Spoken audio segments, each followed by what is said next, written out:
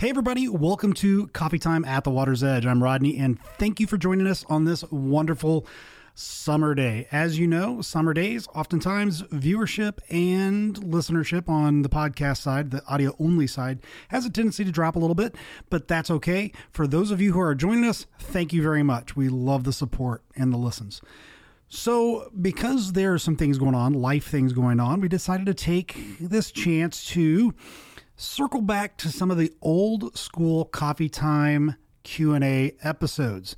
And we thought we'd bring you a couple of our favorites. And this one is something that we do think needs to be rehashed and re-looked at. So we are going to look at a question from a viewer. I think this was the first question or Q&A episode that we did. And this is, how do you deal or how do you share the gospel with a youth who is struggling with gender identity and suicide?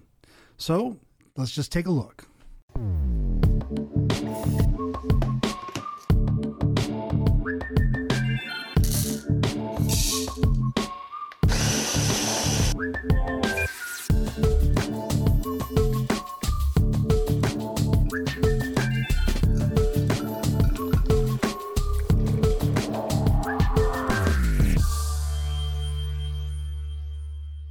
Hey everybody, welcome to episode 6 of Coffee Time Q&A. I'm Pastor Steve, and I got with me the Mad Hatter, Adam Rastetter, once again. Hey guys. And my man Rodney Boozy, one of our elders. And back by popular demand, we have this week, we're drinking. This is Canopian. Once again. Yes. We loved it so much. Well, yeah, Adam loved it. So I know. Yeah. We had to go with it.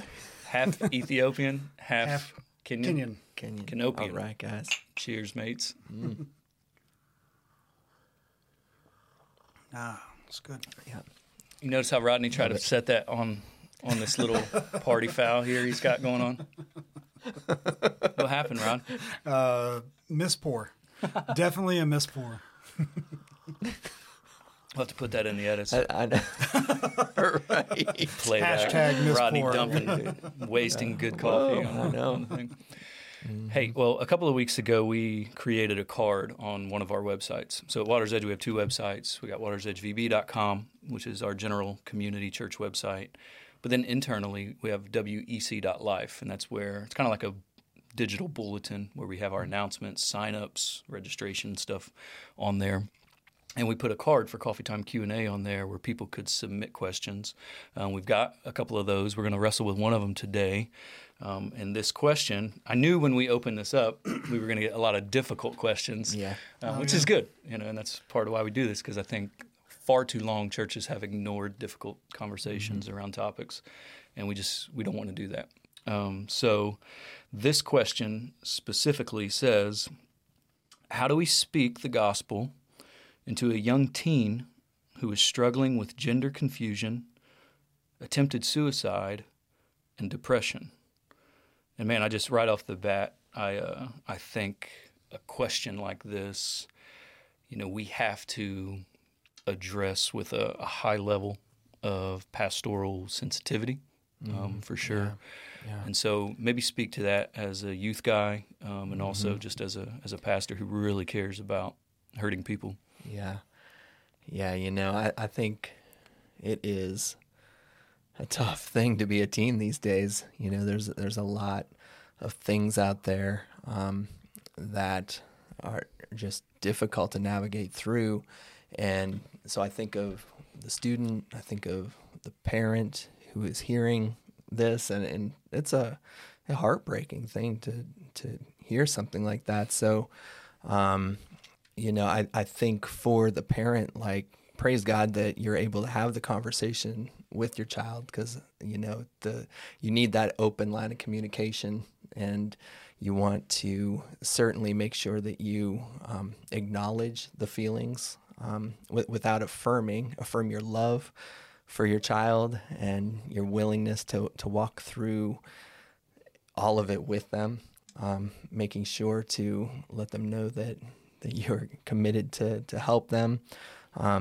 Do everything you can to speak the truth in love, and able to lovingly just let them know, hey, we're gonna work this out, and I think that is so important. Just engage in the conversation. Like, how did you begin feeling this way? How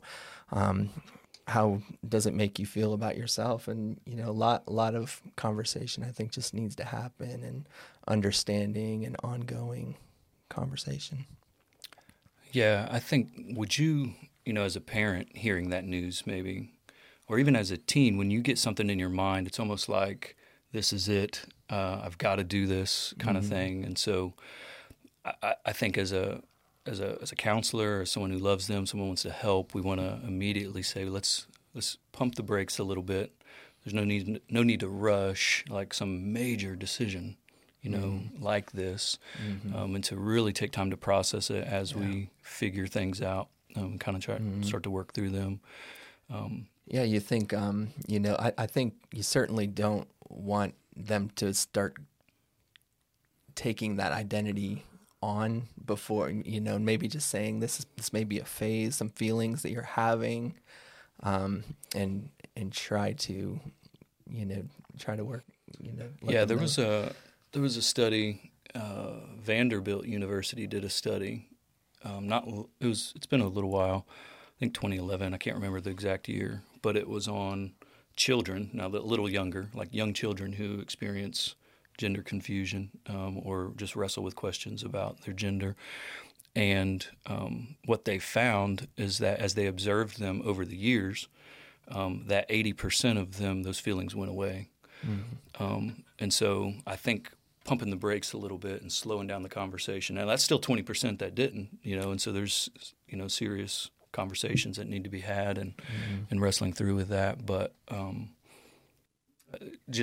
I want to emphasize that for the parent not to freak out, but to kind of slowly inject love and pump the brakes a little bit. Yeah. Because, it's often linked with depression and, suicide. Absolutely. As we're seeing in this question, for sure. The question specifically mentions, how do we share the gospel? How do we speak the gospel into a person's life, who's wrestling with these things? And so maybe, Rodney, talk about contextualizing the gospel. Well, to me, sharing the gospel to anyone is sharing the gospel to them wherever they are at that moment. I think about myself before I came to Christ and what I was like before then. And I always think in my head, there was somebody out there probably going, how am I going to share the gospel with that guy? But truthfully, just sharing the gospel, period, is a huge start, if nothing else.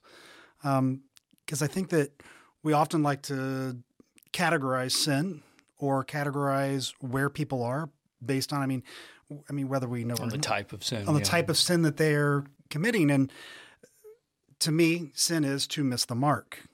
And so whether you're somebody like Berkowitz, in prison, who is now running one of the largest prison ministries, out there, who was a serial killer originally, to even somebody who is just missing the mark by not believing in God, who is really living a great life, but just not believing in God. Wherever you're at in that, to me, you're still missing the mark. I play darts. Yeah. So to me, missing the mark is missing the mark. If I'm not hitting the bullseye, I'm not hitting the bullseye, right? Yeah. And I think that's sharing the gospel to anybody, no matter where they're at within that range, is sharing the gospel. Yeah, no, that's a common definition of sin, right? This idea of missing the mark. It's an archery term, right? Or darts. Missing the bullseye. What is the mark, though? As we think about that, and I think we're talking about God's good design. How did God design human beings? How did He design us to flourish in this world? And there are certain identities and certain behaviors through which God has ordained for us to walk in this life. And when we're missing the mark, we are, in that sense, sinning. For example, lying, right? God didn't ordain for us or didn't purpose us to not tell the truth to other people because it hurts other people, right? Right. And so you're by virtue of that not walking in that design of His beautiful design, and the Scripture, I think highlights for us an organic unity between biological sex and gender. And I know in modern academia there's a lot of debate around, is gender a social construct? Is it a continuum? And there's a lot of those conversations, but biblically speaking, we're talking about an organic unity between God's design as male and God's design as female, and the complementary nature of those two with one another to become one flesh. Right. The Apostle Paul wrote that I have become all things. How does it go? I said it earlier. I become all things to all people, so that I may save some. That God would use him to save, and I take that to mean that he's serious about contextualizing the gospel. If he's speaking to Greeks high level, he's going to speak philosophically. If he's speaking to Jews, he's going to talk about terms of law and systems of salvation, law versus grace. And so I think there is an element of contextualizing the gospel to someone who is in, wrestling with gender identity, because the gospel speaks to our identity. It does. If we think about the implications of the gospel, that we're professing a belief in a God who not just, didn't create us by happenstance, but very intentionally made human beings, male and female, and in doing that has desires to have a relationship with us. This is what the gospel is, that God is reconciling sinners to himself. And all of us have sinned. All of us have fallen short. And the lives that we create for ourselves apart from God, right, living as rebels, as apart from him, are essentially lives, a fake identity, a life that we weren't meant to live. And so when Jesus issues the call for anyone to follow him, he says to do what? To leave that behind. To lay down your life. Lay down your life. Yeah, it says, if anyone wishes to follow me, he must deny himself, pick up his cross, and come after me. And so I think there's an element in speaking to someone's identity. Where do we get our sense of identity from? Are we getting that from pop culture, trying to fit in? Are we getting that from our peers? How are we looking at ourselves and seeing our self-value and our self-worth? Because people who struggle with depression, usually it is comes down to a sense of their identity, that the value that they are ascribing to their own life is usually predicated upon something outside of themselves, like how other people think about them or feel about them, how they look, how they, act or whatever. And so I think that there is an opportunity to speak with people about their identity. Where do we draw this from? Is our identity rooted in the Creator who made us for His good pleasure? That we could enjoy Him and love Him and serve Him and live a life that He designed for us to live. And I think that that's maybe a little bit nuanced to a situation like this, but it's at least a good start to a conversation about, especially with a young person who is still trying to figure out their identity, right? Right. Yeah, absolutely. Yeah, I think identity has become a hot topic issue, right? And I think it's specifically amongst teens, and I know you had read an article about that Joe Carter wrote. I was telling you guys, it was, he talked about this thesis of social contagion that. And he started with a story about suicide. If suicide was romanticized in a certain culture, suicides rise. And he talked about it from the perspective of transgenderism. And, as it's become more a part of pop culture, more mainstream media, more in academia and psychology, it's just become a topic that for some people has become kind of a trendy thing. And so he equates the rise, and he was looking at specific data. I think it was from, it was estimated at one point in recent history that 0.6%, that is less than 1% of adults identify as transgender. And at that same time, it was somewhere around 0.7%, just slightly higher was the estimated number of teens from age 13 to 17 that identified as transgender. But now, I guess CBS had put out some numbers that were closer to 3%. And so you're talking about a pretty dramatic increase It's a big jump. in the rise of. And so could it be that that's a bit of social contagion that has taken place? And he certainly believes so, and cited and done a lot more research than what I'm able to share here. But it was an interesting thing, and it's an interesting phenomenon. As we look at our culture and how it's shaping ideas, how it's shaping where we get our sense of identity. As we live out our lives and grow in a I think kids are growing, like you said, in a culture that is much different from when we were growing up, and more difficult in some ways because of, I think, how public everything is now.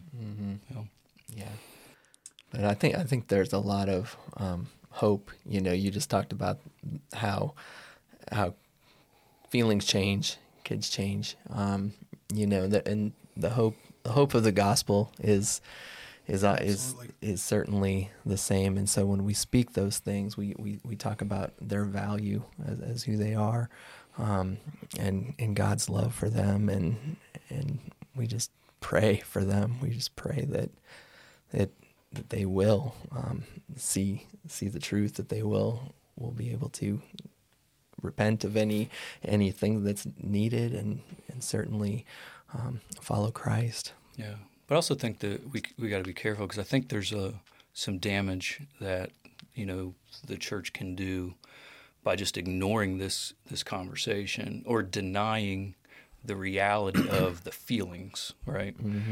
And so while we say feelings aren't everything, feelings are fleeting. They kind of come and go in many cases. But to deny the perception of the person is to dismiss what to them is their reality in that moment. And so I think there's a danger in the way we speak to people. And I think that's what's underneath this question is, how do I with sensitivity and care, speak to a young person who's struggling with these things? Because obviously it is a sensitive issue if they've attempted suicide, and if they're struggling with depression. It seems to be interrelated many, many times when it comes to the topic of transgenderism. Now, could that be because of the way they're being treated, or other, mental aspects that are going on internally? I think there was additional studies that I think Johns Hopkins University did on folks, or no, it was in Sweden. In Sweden, there was like a tracking of individuals who had sexual reassignment surgery for like 30 years, from like the 1970s into the early 2000s. And unfortunately, people that had sexual reassignment surgery were somewhere, I think it was 20 times more likely to attempt suicide, even after the surgery. Right. And so clearly there's more to it than just a quick fix of let me reassign myself. It just doesn't work that way. It doesn't, benefit the individual that way. And so I think there's layers to this to unpeel and unpack. For sure. It's certainly deep. And, I do think they're just approaching it, though, it just being, I think if you have been able to have this conversation with your child openly, and, letting, if they're welcoming you into their conversation, there's so much good that can happen. Yeah. So it's encouraging in and of itself that there is some level of conversation that if a child is coming to you with that. But man, it is heavy. So I think that you want to tell those kids, that you love them, that you want to help them. And I think that sharing the gospel is the most basic fundamental of all human needs that we have, is the need to be reconciled to our Creator. Because the further we are from our Creator, I think the more troubled we will be in this world. Yes. Amen. Absolutely. That's certainly true. Yeah. Well, any final concluding thoughts on this? I know there's so much more we could explore, but Well, I mean, I think that, like I said before, with sharing the gospel, it is an important thing, to not let people go without knowing. To me, Yeah.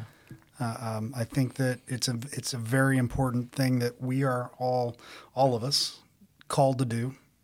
I mean, go and make disciples of all nations, baptizing them in the name of the Father, Son, and the Holy Spirit, and teaching them to obey the commands. I heard that this week. Yeah, somewhere. Somebody said that. It's what we're all, as followers of Jesus Christ, called to be a part of. I think a lot of people think that it's just the pastor of a church, and that's not true. And so sharing the gospel is a very important part of being a follower of Jesus Christ. Yeah, and somebody, that's dealing with a lot of guilt, shame over this, that's our hope. That's our hope is in Christ. Right. Yeah. So Point them to Jesus. point them to Jesus. Yeah, and it's His work ultimately that transforms lives. Amen. Amen. Yeah, it's a good thought to conclude on. Absolutely. Well, thanks, Phyllis. Good conversation. Yeah, thank you. We'll be back at it next week. Hey, don't forget to submit your questions. WEC.life. Go to the Coffee Time Q&A card. We'd love to have you. Subscribe to our channel if you haven't done that. Hit that notification bell so you make sure you get notified whenever we put out new videos. God bless y'all.